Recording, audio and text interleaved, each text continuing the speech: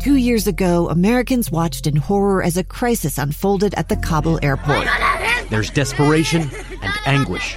More than 80,000 Afghans have since arrived in America, but this story is still unfolding. I'm Andrea Martin. In my new podcast, Stranger Becomes Neighbor, we'll find out what happens to these new arrivals in our communities. Who would help our newest neighbors? Follow us at kslpodcast.com, Apple Podcasts, or anywhere else you listen. Welcome back to First Lady and Friends. Today, I am thrilled to announce that we are doing our very first, our inaugural, if you will, episode of First Lady and Friends Book Club.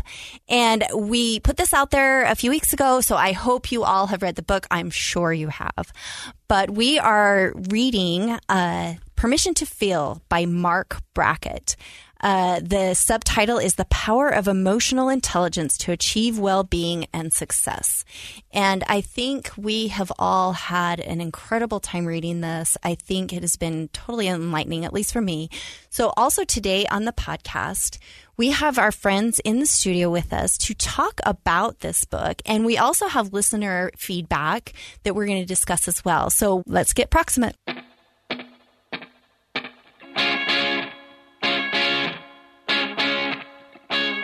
Welcome to the show, Kirsten Rappley. Yes, back again. Can't get rid of me. And Shelley Smith is here as well. So good to be back with you guys. It's been a few months. So hey, Shell. Thank you for having me. So let me just dive a little bit into why I chose this book. And you all know because you read it, and now you've been blown away by how amazing it is. And I came upon this book because I was actually researching about social and emotional learning because I was trying to figure out what to do for an initiative. And somebody approached me and said, do you know how crazy important this is? Tammy Pfeiffer actually came to me and said, this is what's going on. This is what I've been thinking about. And so I dove right into it. And I wanted to know more. And this is a book that came up about how we encourage, how we teach emotional intelligence. And Marc Brackett does such an amazing job at really weaving in his personal experiences, I think, because that was really a powerful part to me. And so as I thought about this, I just have read this book. I've realized how important, how critical this topic is, and this book has really changed the way I think about it.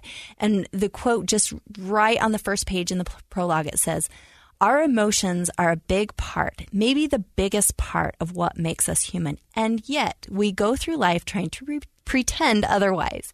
Our true feelings can be messy, inconvenient, confusing, and addictive, and it's no wonder our emotions scare us sometimes. They seem so out of our control." So, ladies, let's talk about your feelings. But first, Kirsten, why don't you talk to us a little bit about Marc Brackett and who he is, and some exciting news about Marc. Oh, I'm going to save that for you. It is your podcast. I'll be the friend all day long, but man, you get to make the good announcements. And I think we've alluded to it in the past. So if you're a listener that, hangs with us a lot, you'll probably know what's coming.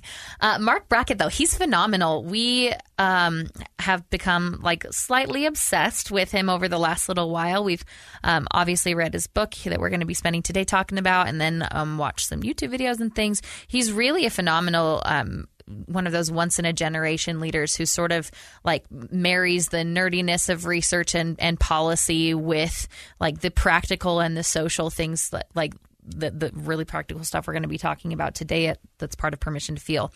Professionally, he's awesome. He's a professor in Yale University's Child Studies Center, and he's a founding director of the Yale Center for Emotional Intelligence. So bing, bing, that's what this is all about today. He refers to himself as an emotion scientist and has been for 25 years, which is pretty crazy to me because that's not a whole ton older than I am, right? 25 years, give or take, Okay, maybe it's not, but so close. I just don't feel like people were even talking about this stuff 25 years ago, right? It was really all just pull yourself up by your bootstraps and nobody was really all that concerned with social and emotional well-being at the time. And now, obviously, with the way things have been going, everything's getting flipped on its head, and that's wonderful. But he's like really, really cutting edge on this. And yeah, you talked about how he applied everything from his personal life throughout the book. And he has, the core of his whole approach has been his own background, where he was bullied, where he was raised in a home where he didn't have the emotional supports, and his parents, it sound like, really struggled with their own things. But he had this uncle who really took into consideration what his emotional well-being was like, and that changed everything for him. And now he's this like nationwide, worldwide leader in this space, which is really amazing.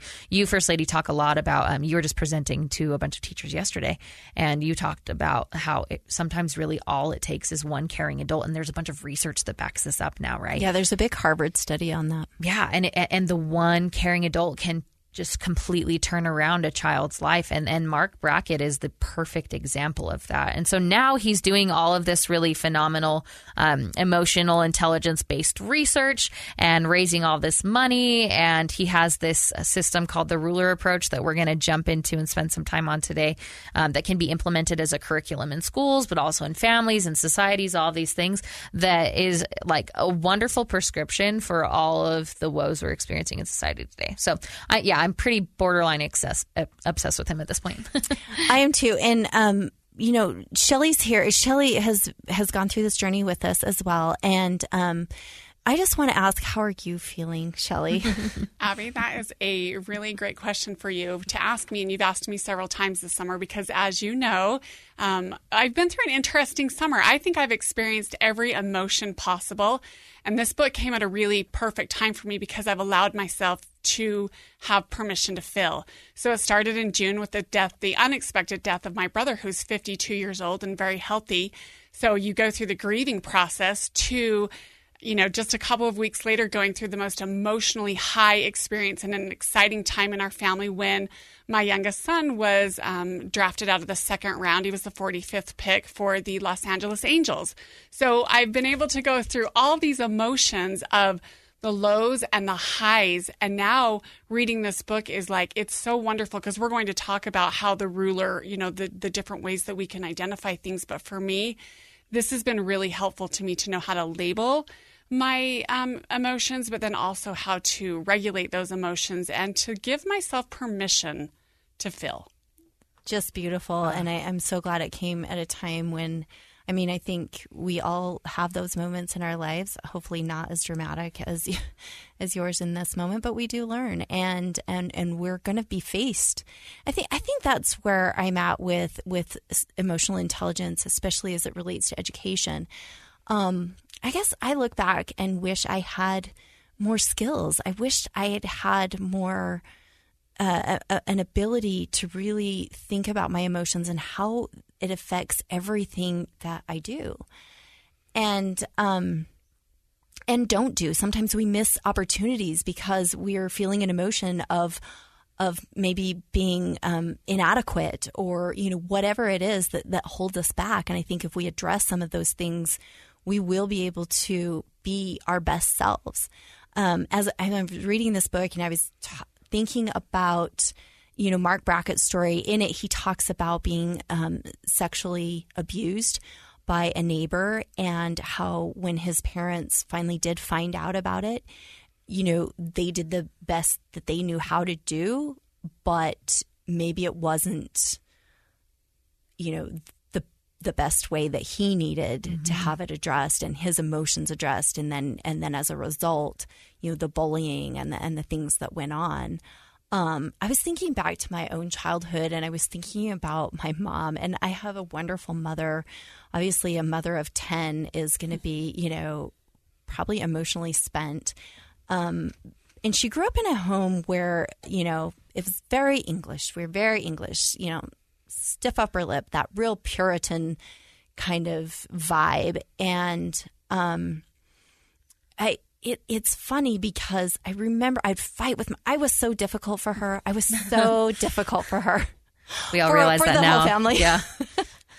I was too for my mother. Maybe that's why we're kindred spirits. I'm sure that's why we connect. I think her personality and my personality just really clashed big time. And we're great now, and she's a wonderful woman and just a really great person. But there's been for some reason, and I don't know why, but like I would sit there and fight with my sisters. Again, I'm 5th of 10. You had to do something to make a splash. So a lot of fighting, a lot of, I just really didn't get along. Never felt like looking back now, I can sort of figure out why I was, doing some of the behaviors I was. Felt like I was maybe not feeling like I belonged in a family of 10. And I remember it was just constant. I'd do something stupid, she'd lose her mind. I'd do something stupid, she'd lose her mind. I mean, it was just, that's how we functioned. And then I remember one day her just like sitting in my room with me, and I was like waiting for the punishment. I was waiting for her to like lose her crap on me again. And she came up, and instead of doing that, she just sat down with me, like first time ever. And I was probably maybe 12 or 13. And I remember her saying to me, but why? You basically asked me, why do you think you behave this way? And it was the first time ever in my life that she asked me that. Instead of like behavior punishment, it was like, but let's try to understand why you're doing this. And in that moment, I sat there and really like reflected, like, why? I really did have to stop and think. I was like, well, probably because I'm feeling like left out. I'm feeling like I'm not a part of, this sister group or this sister. When there's that many, there's that's a thing. Whoa. And I never, I had two older brothers, 2 older sisters, and then 5 younger sisters. And like the 2 boys are friends, 2 girls are friends, and then my 2 younger, the ones just younger than me were buddies. And it was like I was just always like the odd man out. And that belonging piece. Yeah, right? and I think that was it. And for a long time, I've tried to like think about that. But so this is a way long story, and I want to get your feedback on maybe some thoughts that you have about moments when you really thought about your emotions as you grew up. It's funny you say that, because I was a pretty chaotic kid, I think, during some of my teenage years. And I look back at that now, and my mom and I are actually also very, very close. I couldn't do my life the way I do it now without her, and that's for sure. But I think we didn't have a lot of those communication skills, right? Yeah. And a lot of what we're talking about throughout the initiative work we're doing is how do we kind of implement that in schools and give that space for, allow that to be a space where we learn conflict resolution and we learn self-regulation and all these other things. And it wasn't about that kind of thing growing up. But what I love in the present is that because I'm fairly early on in my parenting journey, I have, my just barely 3-year-old, my just barely 1-year-old, and I'm learning these things now. There are things that my mom and I both can teach my kids in the current generation, right? Like even just earlier I was actually on the phone with you earlier today, and it was right before that happened where you called me, maybe like 20 minutes before. The TV was on playing Blue's Clues, and my kid had gotten a hold of the remote, and it was like super, super loud, and my baby started crying, and I was trying to wait to put her down and it was all these things that happened like audibly. It was just a lot of clashing sounds, and I got really overstimulated. Like I went from a pretty chill 0, like we're watching Blue's Clues, getting ready to record a podcast, to like totally triggered, you guys. And I like it happened in a minute, and I was like, oh my gosh. And my instinct was to like grab my baby and like yell at my kid, but because we were like, I was actually in the moment studying to make sure I had something relatively important or smart to say during this podcast. I was like, okay, hold on. Pause for a second. I told my little boy, I was like, hey, mommy's feeling really overstimulated right now. Can you turn the TV down and just go sit on that side of the couch for a minute while I change your sister's diaper, like whatever it was. And I kind of was able to like parse apart, like, okay, what's happening here? Because I paused and I breathed, and it was like made sure he knew, like, this is not because of you. This is something that's going on with me. And then like we just kind of sorted everything out. It took like a whole like 2 minutes, and everything was totally fine again. you know? And I'm so grateful that we're having these conversations now, because if that's happening at 3, I hope I can keep it up as a parent, right? And get better at it. And Mark Brackett talks a lot about practice. Like throughout the entire book, he's talking about, hey, these skills like don't come naturally to us. We're not born as emotion scientists, is the way he puts it. You need to be practicing these skills. And it feels lucky. Honestly, it's one of those moments where it's like, this feels really good and right. And I hope to do this for my whole life. I love it. Shelley, where are you on this spectrum? Did you feel like you had these skills growing up? You didn't, or how? Where are you there? I love that the book, because it gives me the opportunity to reflect on my childhood. And so as I was looking back, I was like, I am really blessed to have the parents that I have. But I was difficult for my father. My dad was a by-the-book, very rules-oriented policy handbook. And I was just a little feisty. And so it was a little pushback. Right. Shocking. So she's saying she didn't quite fit in because there were all these friend groups. I didn't fit in because I have 4 siblings that are calm, cool, and collected. And then middle child comes along. And I wasn't like them. And so my dad couldn't figure out why, if the rules are the rules, why can't Shelley why does she have to talk back? So my mom, reading this book, I realize now and I've known this, how emotionally intelligent my mother is. My mom has always been my Uncle Marvin. My mom, though we may not always get along and see eye to eye, my mom always said, do not break her spirit. Do not break her spirit. She came this way for a reason, and we're going to let her be this way. I sometimes say, you could have maybe tamed me a little, Mom. But honestly, she allowed me to talk. She allowed me to feel. She allowed me to express my emotions.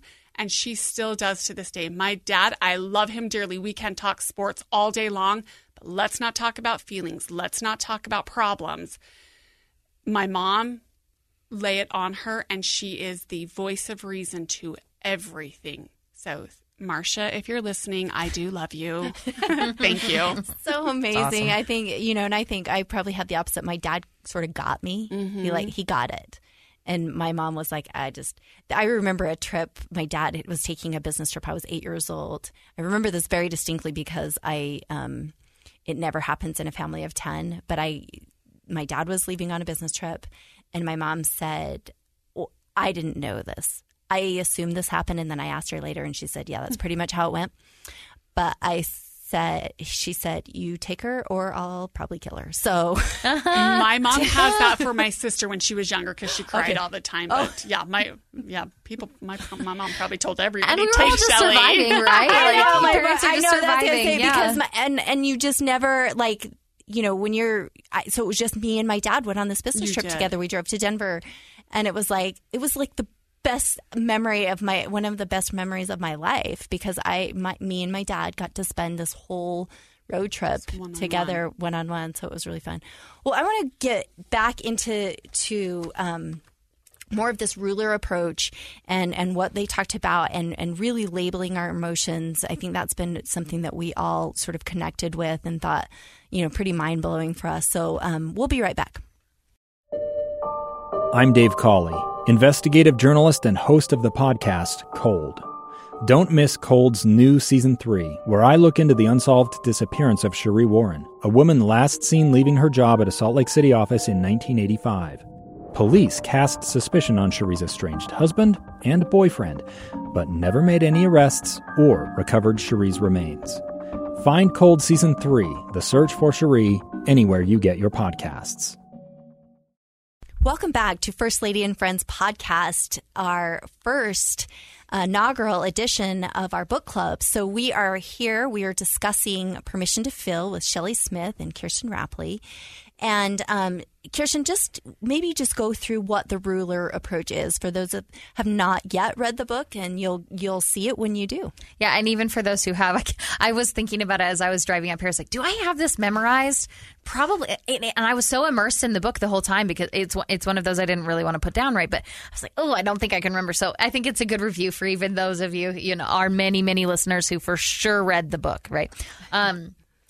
Just a little bit of a background on the ruler approach. Mark refers to it as a systemic approach to SEL.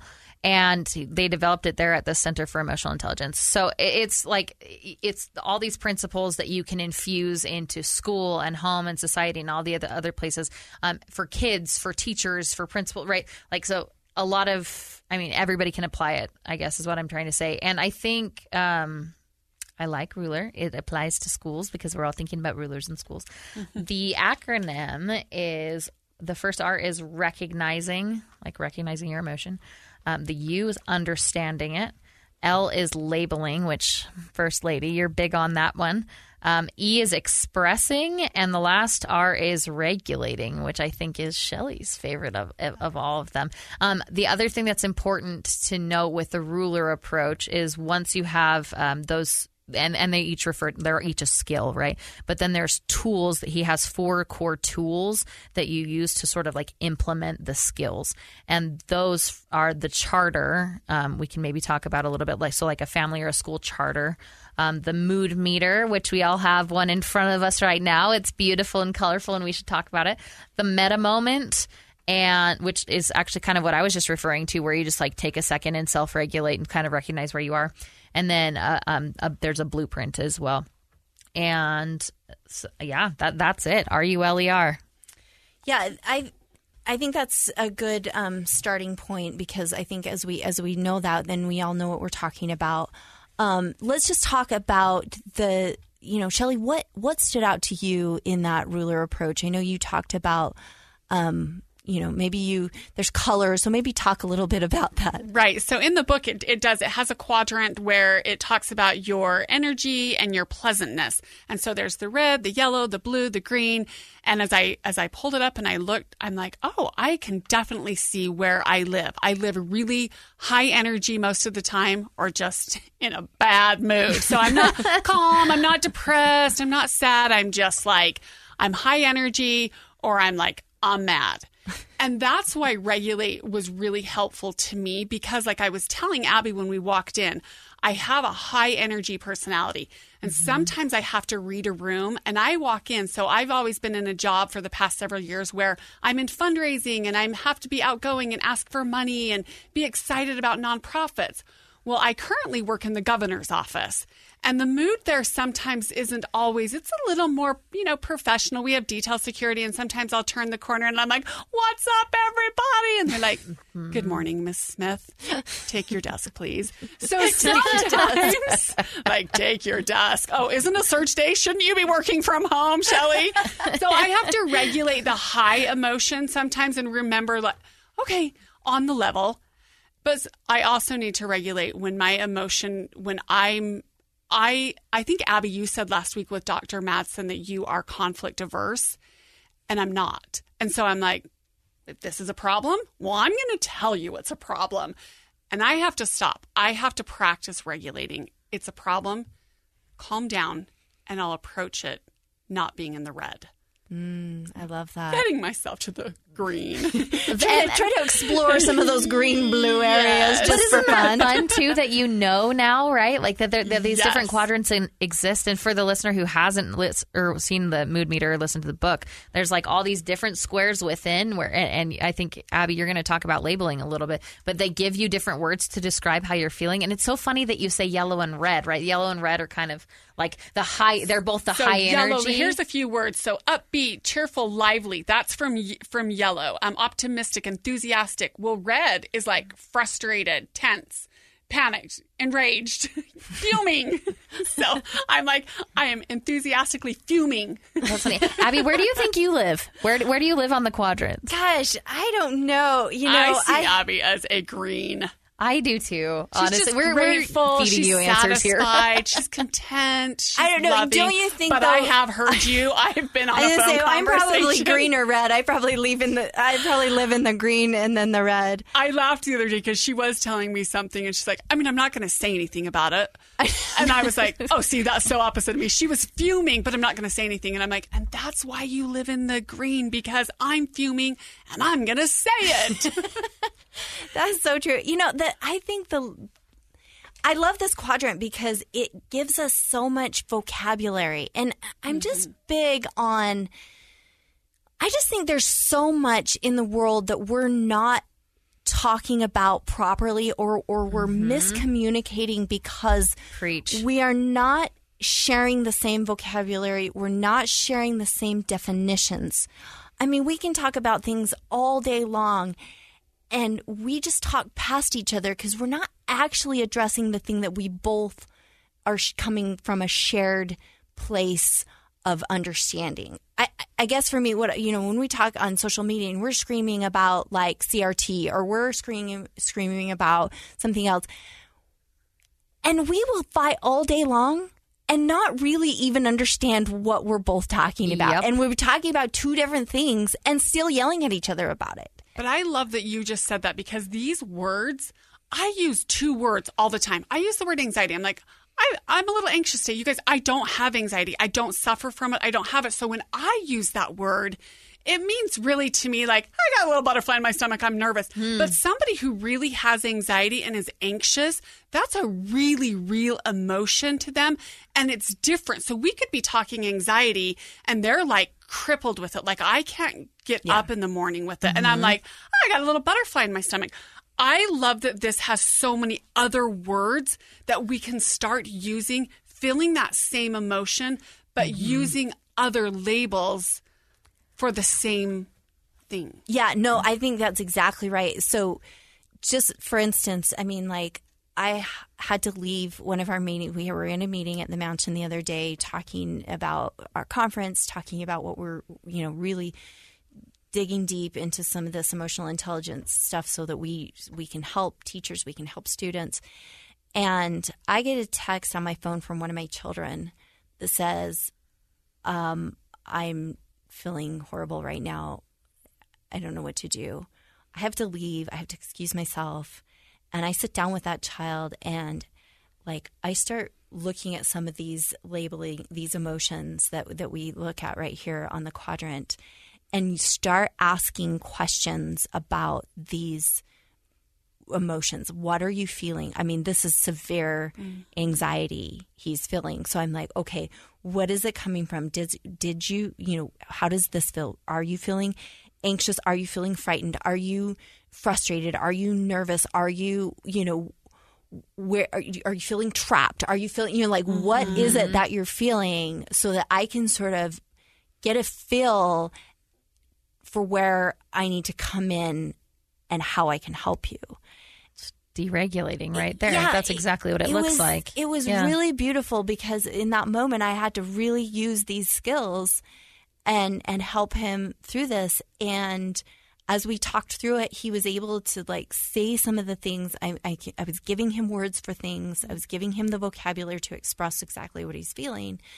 And then I could say, okay, now I know where to go from here. Well, I don't always know where to go, but I'm going to try to weave my way through here to try to figure it out. But I think the labeling is so important. And like you said, Shelley, like using these words and having more than just I'm fine or I'm good or I feel crappy or I feel anxious or whatever it is. That we only have like a handful. Stressed and anxious. Those are like the two words I use. Happy. I'm stressed and anxious. Okay, well, anything else? Yeah. So Kirsten, where are you? What spoke to you? You know what? How stressed are you? At the current moment. Now, you know what I think was one of the things in the book that really stood out to me. What he addresses the fact, and you read the quote at the beginning that was like, hey, our emotional selves is like internally, like our internal lives, they're all about our emotions. Why are our external lives not lined up with that? Why are we expected to like hide behind everything? And I thought that was so profound and so important. And throughout the book, he asks, at the beginning of like every single chapter, how are you feeling? Right? Shelley was kind of, being Shelley about that earlier, but it really is so important.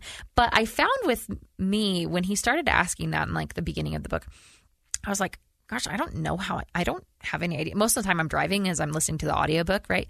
Like, I don't know, I'm fine. Like I'm focused on the road and you, Mark. But at some point in the book, he said, hey, a lot of adults, most adults, I think he was referring to a study, like have 3 to 5 emotions in a minute. right? Like they experience 3 to 5 emotions in a minute. And I was like, oh, that resonates so strongly with me because my brain is like, I think if you could see the inside of it, it would probably just look like a ping pong match all the time because I'm not good at focusing on one thing at a time, which I think has brought me some success in life and brought me some failures in life. But I will bounce between like the low pleasantness, the high pleasantness, the low energy and the high energy, like 15 times in 5 minutes, you know, sometimes. And the fact that that's normal behavior was wonderful for me to hear. So I loved that from the labeling standpoint. Like you can be feeling pleasant about the drive you're on and calm about life, like generally, but also in the moment you can be bored. And like the fact that you can go back and forth between these quadrants and that's like a really normal thing, but also really good for you to recognize and label those things. It's really helpful for me. Yeah, and I think, you know, if we go back to this, you know, we're talking mostly interpersonal, you know, connections and how these emotions play out in our interpersonal lives. But if we go back to this idea of education and children, I think if we think about what teachers, and you can think about the experiences you had in a classroom setting as you grow up, if we think about emotional intelligence as it relates to education,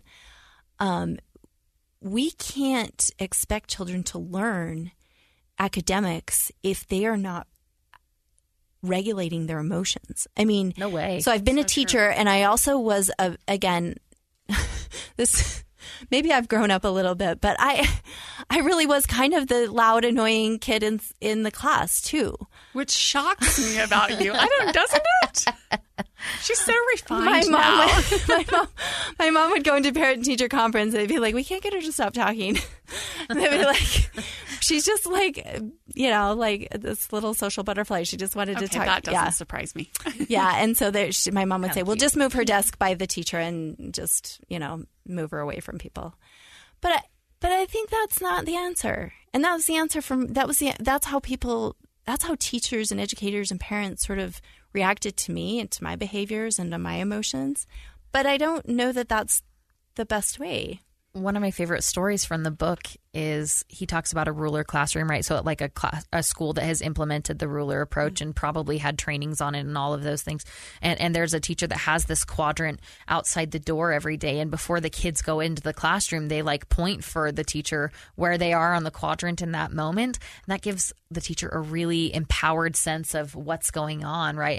And is there anything that maybe needs to be addressed before my kids can get into the headspace where they can focus and learn, or are we fine? And there's another one where there's another anecdote in the book where he talks about a teacher has time for the kids to bring up things in their lives that like they have questions about or that maybe aren't going well.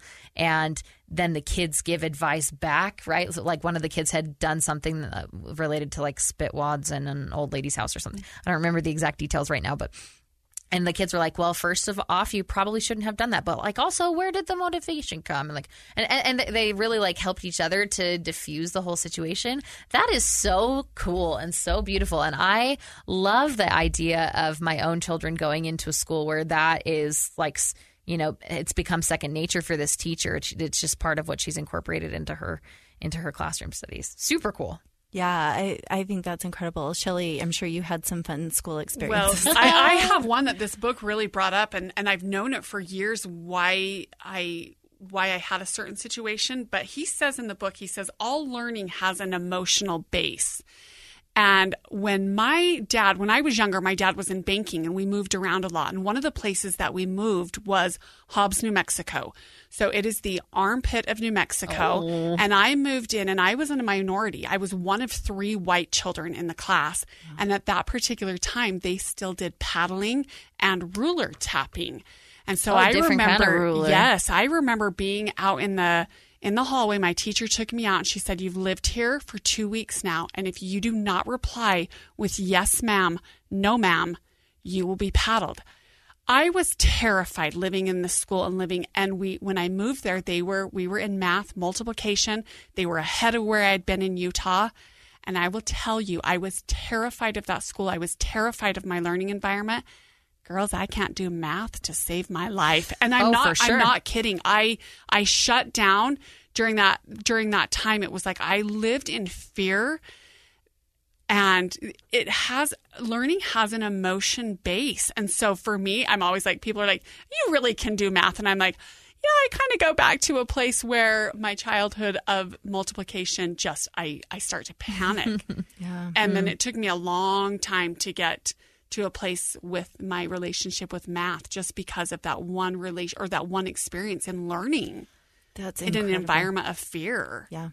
You spoke there too, like the cultural elements as well. That is addressed so beautifully in another anecdote in the book where he talks about two friends of different cultural backgrounds getting into an argument and an administrator at a school using emotional deregulation or regulation techniques, to kind of get them to talk to each other and how it ended up, Abby, to your point about common language, right? Like one of them did something that was highly offensive because in like Iranian culture, but it was just like a reaction from this kid who came from like a Latinx background, right? And so I think I definitely have come from a background where I've been a little bit scared to interact with people who have different backgrounds than I have, because I'm so scared of like offending these tools really are empowering because they can teach you how to just view everybody as humans and to treat everybody as humans and to learn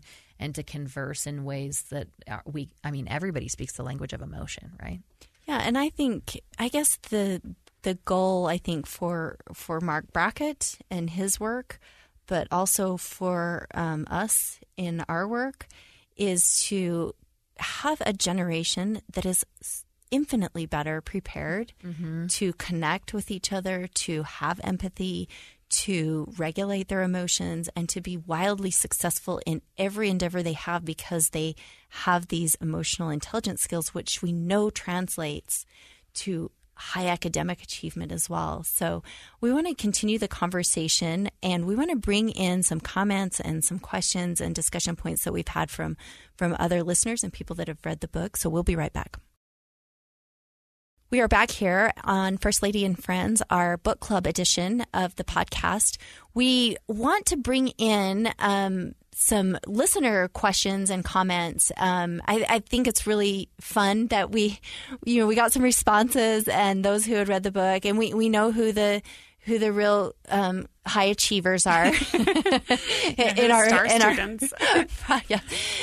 But Maddie Morrison, Becky Pickle, and Candace Little sent us some comments and some questions. So let's kind of go through these. Kirsten, do you want to talk about them a little bit? Yes, because I'm the one that always has my computer. Fun fact, I always have my computer in front of me when we're podcasting. I think it's like I'm too type A, and if we have a question, I need to like Google it real quick or something. I don't know. She's the best. It's just my part of the team to have the computer in front of me. So as such, yes, I would love to read through some of these. Maddie was great, and shout out to Maddie. You're always so awesome and involved in the stuff we're up to. She said she loved the examples of kids teaching their parents what they had learned. Do you all remember that from the book? Yeah. And again, like, this generation is going to do this.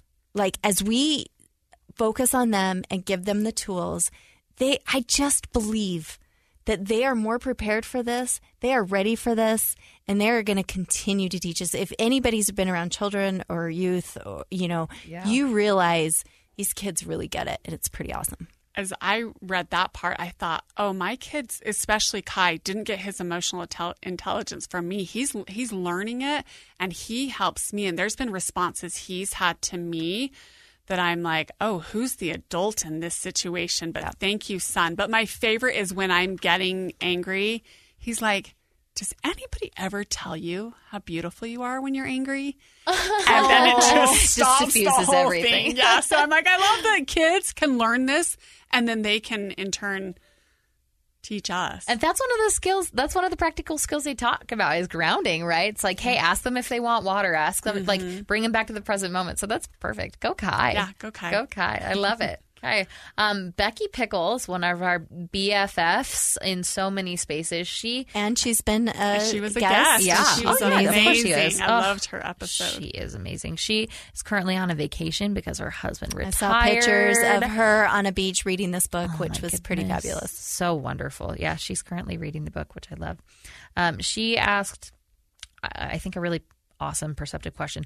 Why do some perceive feelings as weakness, and how do we correct this? You're from a rural background, Abby, and you've talked about how in rural Utah sometimes that's a real thing.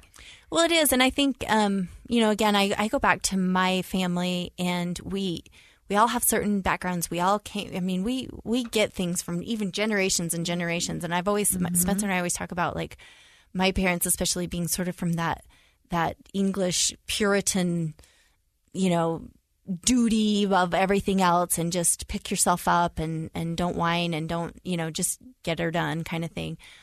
But, and so I think in a lot of ways we've been conditioned and socialized for that. It does take a lot of strength to then back up and say, no, actually we all, and that's what I loved about him saying the quote I said at the very beginning is like, we all are emotional beings. Mm-hmm. This is just who we are. And if we don't recognize that, we're not going to be as successful. Well, when you talk about feelings as weakness, I think it was your episode, Abby, with your sister-in-law, Emily, where you talk about those feelings that you had after you give, is it Hayden? Lawson. Yeah. Oh, sorry. I have a friend that's Hayden and they have a Lawson. So Lawson, and you have those emotions, and you, as you are talking about it, and maybe the postpartum feelings, I thought, oh my gosh, I remember after having a baby, and you don't tell back 20 years ago, you don't tell anybody you're struggling. And you, Kirsten, with your generation, you're so lucky to be able to share your feelings and to say to a friend, I'm struggling with postpartum. I'm struggling with this. So as you shared that experience with Emily, it was so beautiful to me that you shared your feelings, and that it gave me permission to say, oh, yep, I experienced that too with one of my children, but I didn't talk about it 25 years ago. Yeah. Mm-hmm. And it's kind of contagious, right? Right. We're all having these conversations now and I do think I'm lucky to be in a space where I'm learning this early on in my parenting journey, and I got a little bit of it early on in life. But even for me, graduating in 2008 from high school. There it is. Do the math. I can't These do kinds math. of things weren't around. Good, that's right. Point. You and me both, sister. Can you tell me? We're in government. It's fine. We're not the ones in government, though, everyone who calculate the taxes or the budget or anything. So you don't have to worry about us. Please don't. Don't worry. You don't have to stress somebody about it. really awesome at math is doing that. I was actually trying to think as you were describing some of your experiences earlier, Shelley, if you and I would have been friends in high school.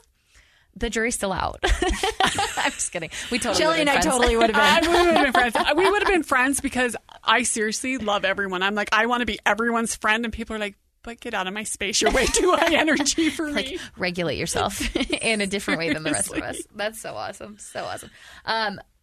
I think one of the last things related to how do we correct this from Becky's question is I agree, it's just a matter of practice. Going back to that all throughout the book, it's like practice this, share it, get used to talking about our feelings, folks. And to the earlier point, the generation coming up, they're all phenomenal at it, and they're like, hey, everyone should be in therapy, and so we are all into these apps.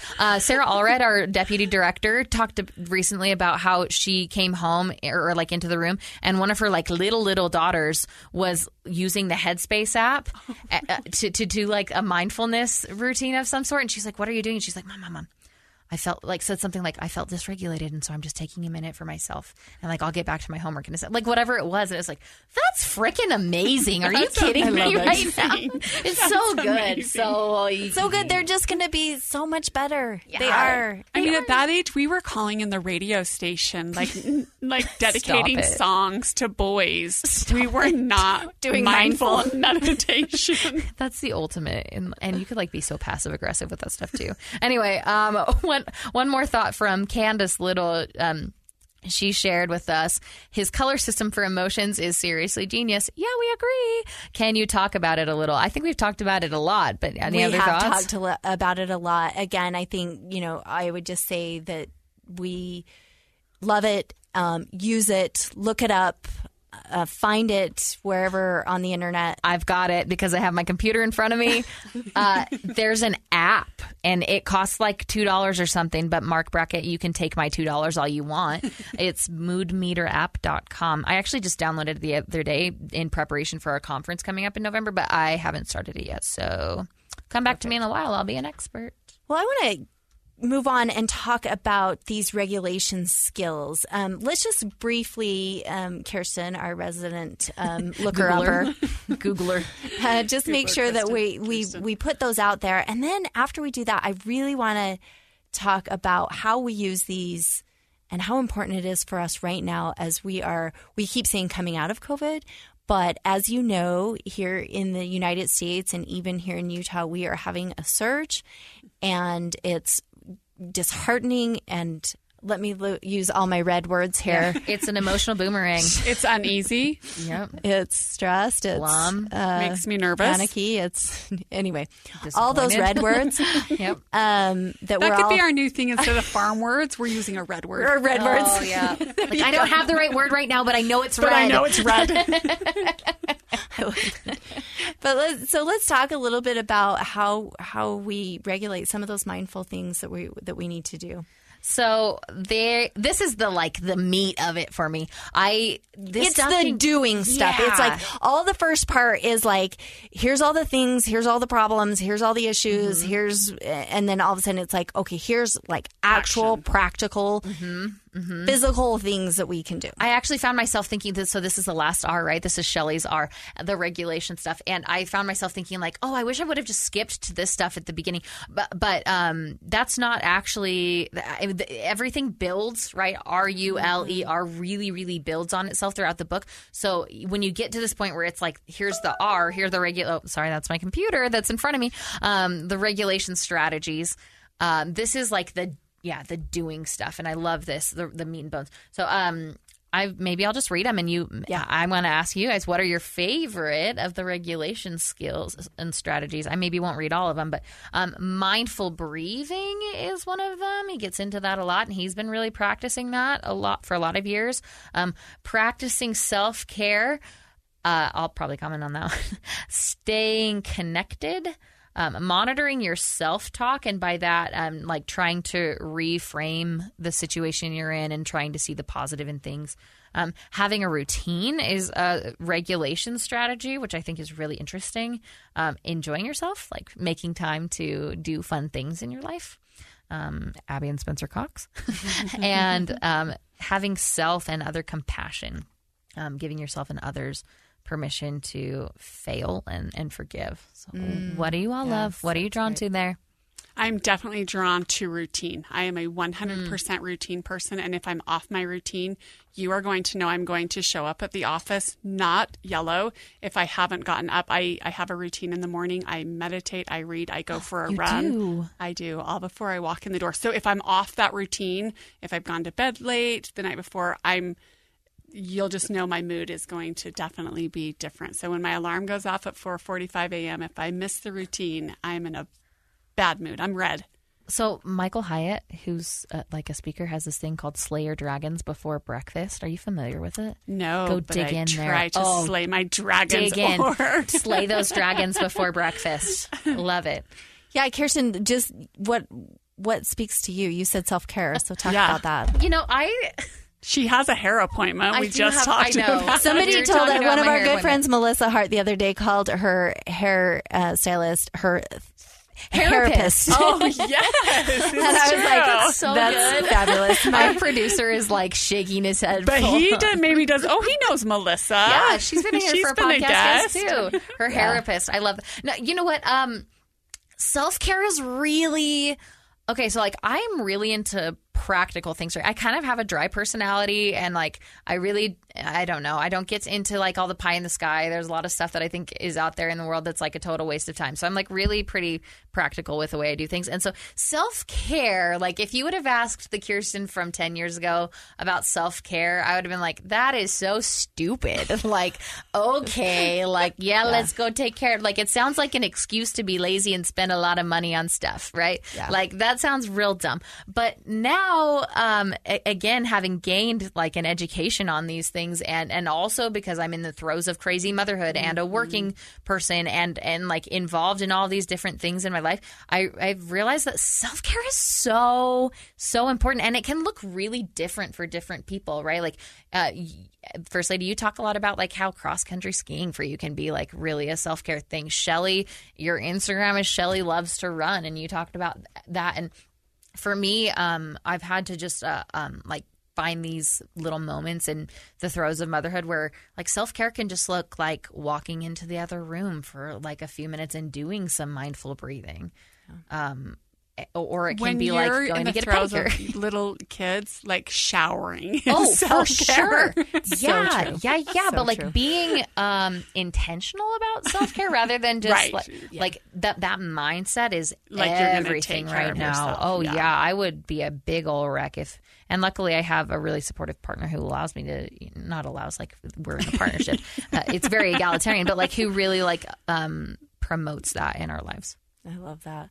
So I guess for me, and we can talk about COVID and how we've all kind of tried to figure out this stuff together. I know there was some really anxious times, and when I'm talking anxiety, I mean, I'm not talking like maybe clinical, but close to it with Spencer and I both during the really, and again, it may be starting again, but right. But some of the really, really tough times. I mean, when you're campaigning and you have people who are literally hoping you fail and trying to get you to fail, which means people are going to get sick and people are going to die. So people are going to lose their jobs or their livelihood or whatever it is. I mean, you're having like really the weight of the world on your shoulders. And I'm watching my husband, and you did this, Kirsten, you were right in the middle of this. And I'm watching him.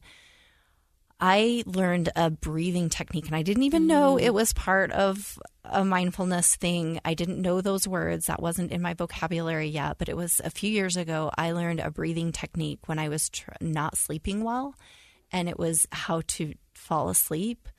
And so I learned that. And when these really tough moments during COVID, that's what I used. I started reading. It's like you breathe in 4 counts, you hold your breath 7, and out 8. That's the one that I've done. And so that just somehow just releases. So anytime I feel it starting to build, I start doing that breathing. And I do that at night if I can't sleep. I'll do it in the middle of the night if I wake up and can't sleep. And the breathing's great because you could do that right here and we wouldn't even know you were doing it. You know, it's just like center myself, take a breath. You know, if I walked in a room at the height of even right now, it's starting to happen again where I walk in a room and I'm feeling anxious because I'm like, am I going to get COVID now? Because, you know, there's a lot of folks in here, there's too many people. We actually went to do some school shopping the other day and walked into the mall and there were so many people.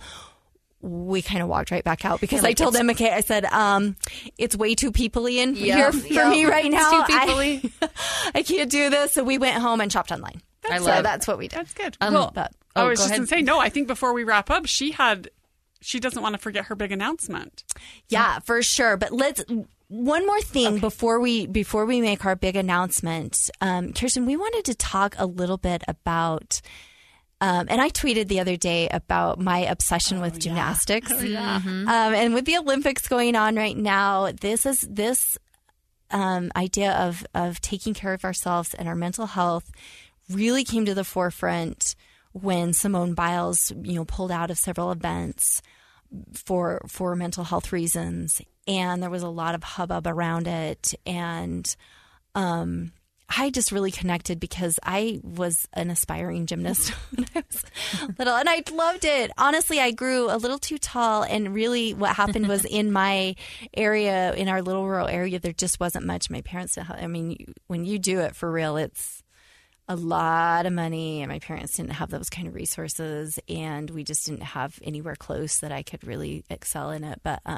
that's my excuse. I'm sure I would have been an Olympian if not. But Shelly, you talked a little bit about your thoughts on Simone. Well, when I first heard about it, I was like, I went to, wow, I have an athlete as a son.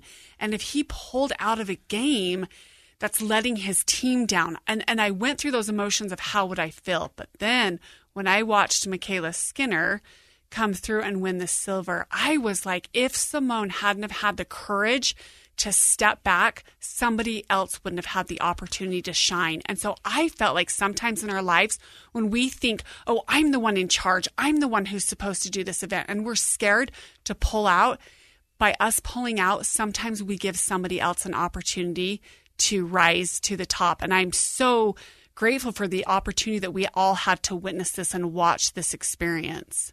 I love that you said she had the courage. I think that's beautiful, Kirsten. You know, I have to be honest and a little bit vulnerable about it. When I first heard about it, it took me a while to process. In fact, Abby, some of you and I and some of our friends were texting about it. And I think we all were sort of, it's interesting how one person who like will never know, although I did buy tickets to see her show when it comes in a few months, but we'll never know, like the whole world's talking about her right now, right? Mm-hmm. And her decisions and her, like what's going on with her and why couldn't she pull herself up by the boots? Like that was a little bit my initial instinct. And I kind of, I think it was a good lesson and also a good experience to, talk about the importance of belonging, like kind of suss it out with some of our friends and like kind of attack, we were sharing articles back and forth from like different viewpoints that were coming out within, 10 or 15 minutes. And the weight of the whole world is on this girl's shoulder, this woman's shoulders. And for me to have a snap judgment of like whatever it is, like she's greater than that and she should be able to get over it and get back into it. Like that's honestly what I initially thought. And in the ensuing days where she's talked about it a little bit more and let us into her head, which is like sacred space, right? Like to let the whole world into your head like that and said like, hey, something happened to me, right? Like we all now know what the twisties means and none of us had ever heard about that before, where I needed to prioritize my own mental health and it just got to be too much. Like I initially saw that a failure and now I see it as a great triumph. And one of the things I mentioned to our friends when I kind of came around, I guess, was I think the world just gained one of its greatest mental health advocates. And to Shelley's point, so many people will see that now and know that it's okay, right? And whether or not she got a medal at the Olympics, like that doesn't impact any of us in our actual lives, right? Like, of course, we have patriotism and we're all rooting for the United States to get the most gold medals and the highest medal count. But like when it comes down to it, what happened at the Olympics with Simone Biles during this Olympic cycle it will have greater ripple effects for generations to come. And I am so thrilled about that. Well, and just one last thing, as a parent who does have an athlete who you're sitting watching and the world and the announcers are talking and people are commenting on social media. And I remember the first time that they said, whoa, have you seen this kid's ERA? It's terrible. This is his freshman year in college. And as a mom, you're like, you have no idea what's going on in his world right now. Like, please. So I understand that. It's like, please let these athletes, and sometimes let's, as fans, we get so involved and we're so fanatic about things because that's our sport too, but let them have compassion for them and have compassion for what's going on behind the scenes, because most of the time we have no idea. And so for me, that's why I was able to accept it, because I always knew what was going on in my own son's life and why he was having the struggles on the mound that he was having.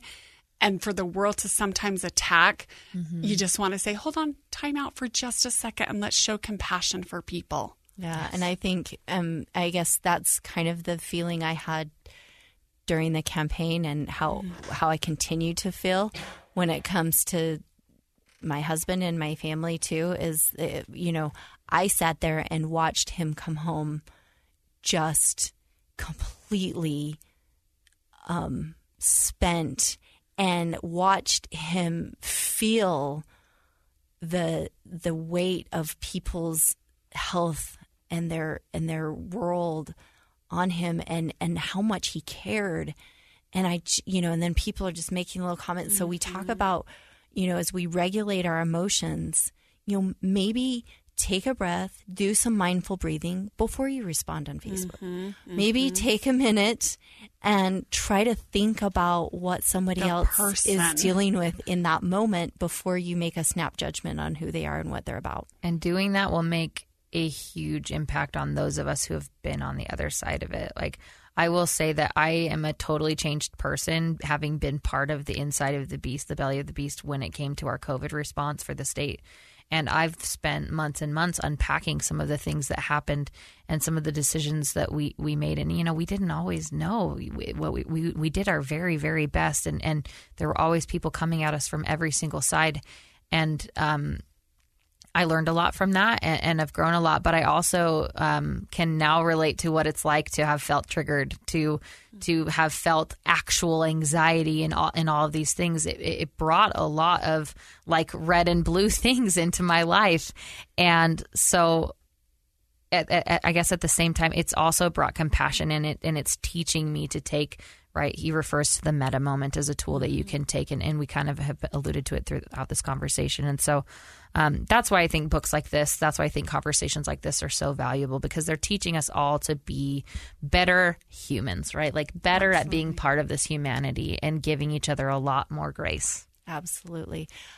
Before we leave, we are going to wrap up right now, but our huge announcement is that Mark Brackett will be a keynote speaker this fall at our teacher conference, our educator conference in November, and we are absolutely thrilled. He's amazing, and I can't wait to learn from him in person and meet him in person for the first time. So this is just great news, and we're super excited, and we will keep you posted on all the other comings and goings of our initiative. It'll be awesome. So thank you for joining us for our initial book club podcast, and we will announce the next book in a few weeks, and we'll get you reading. So thanks for being a friend.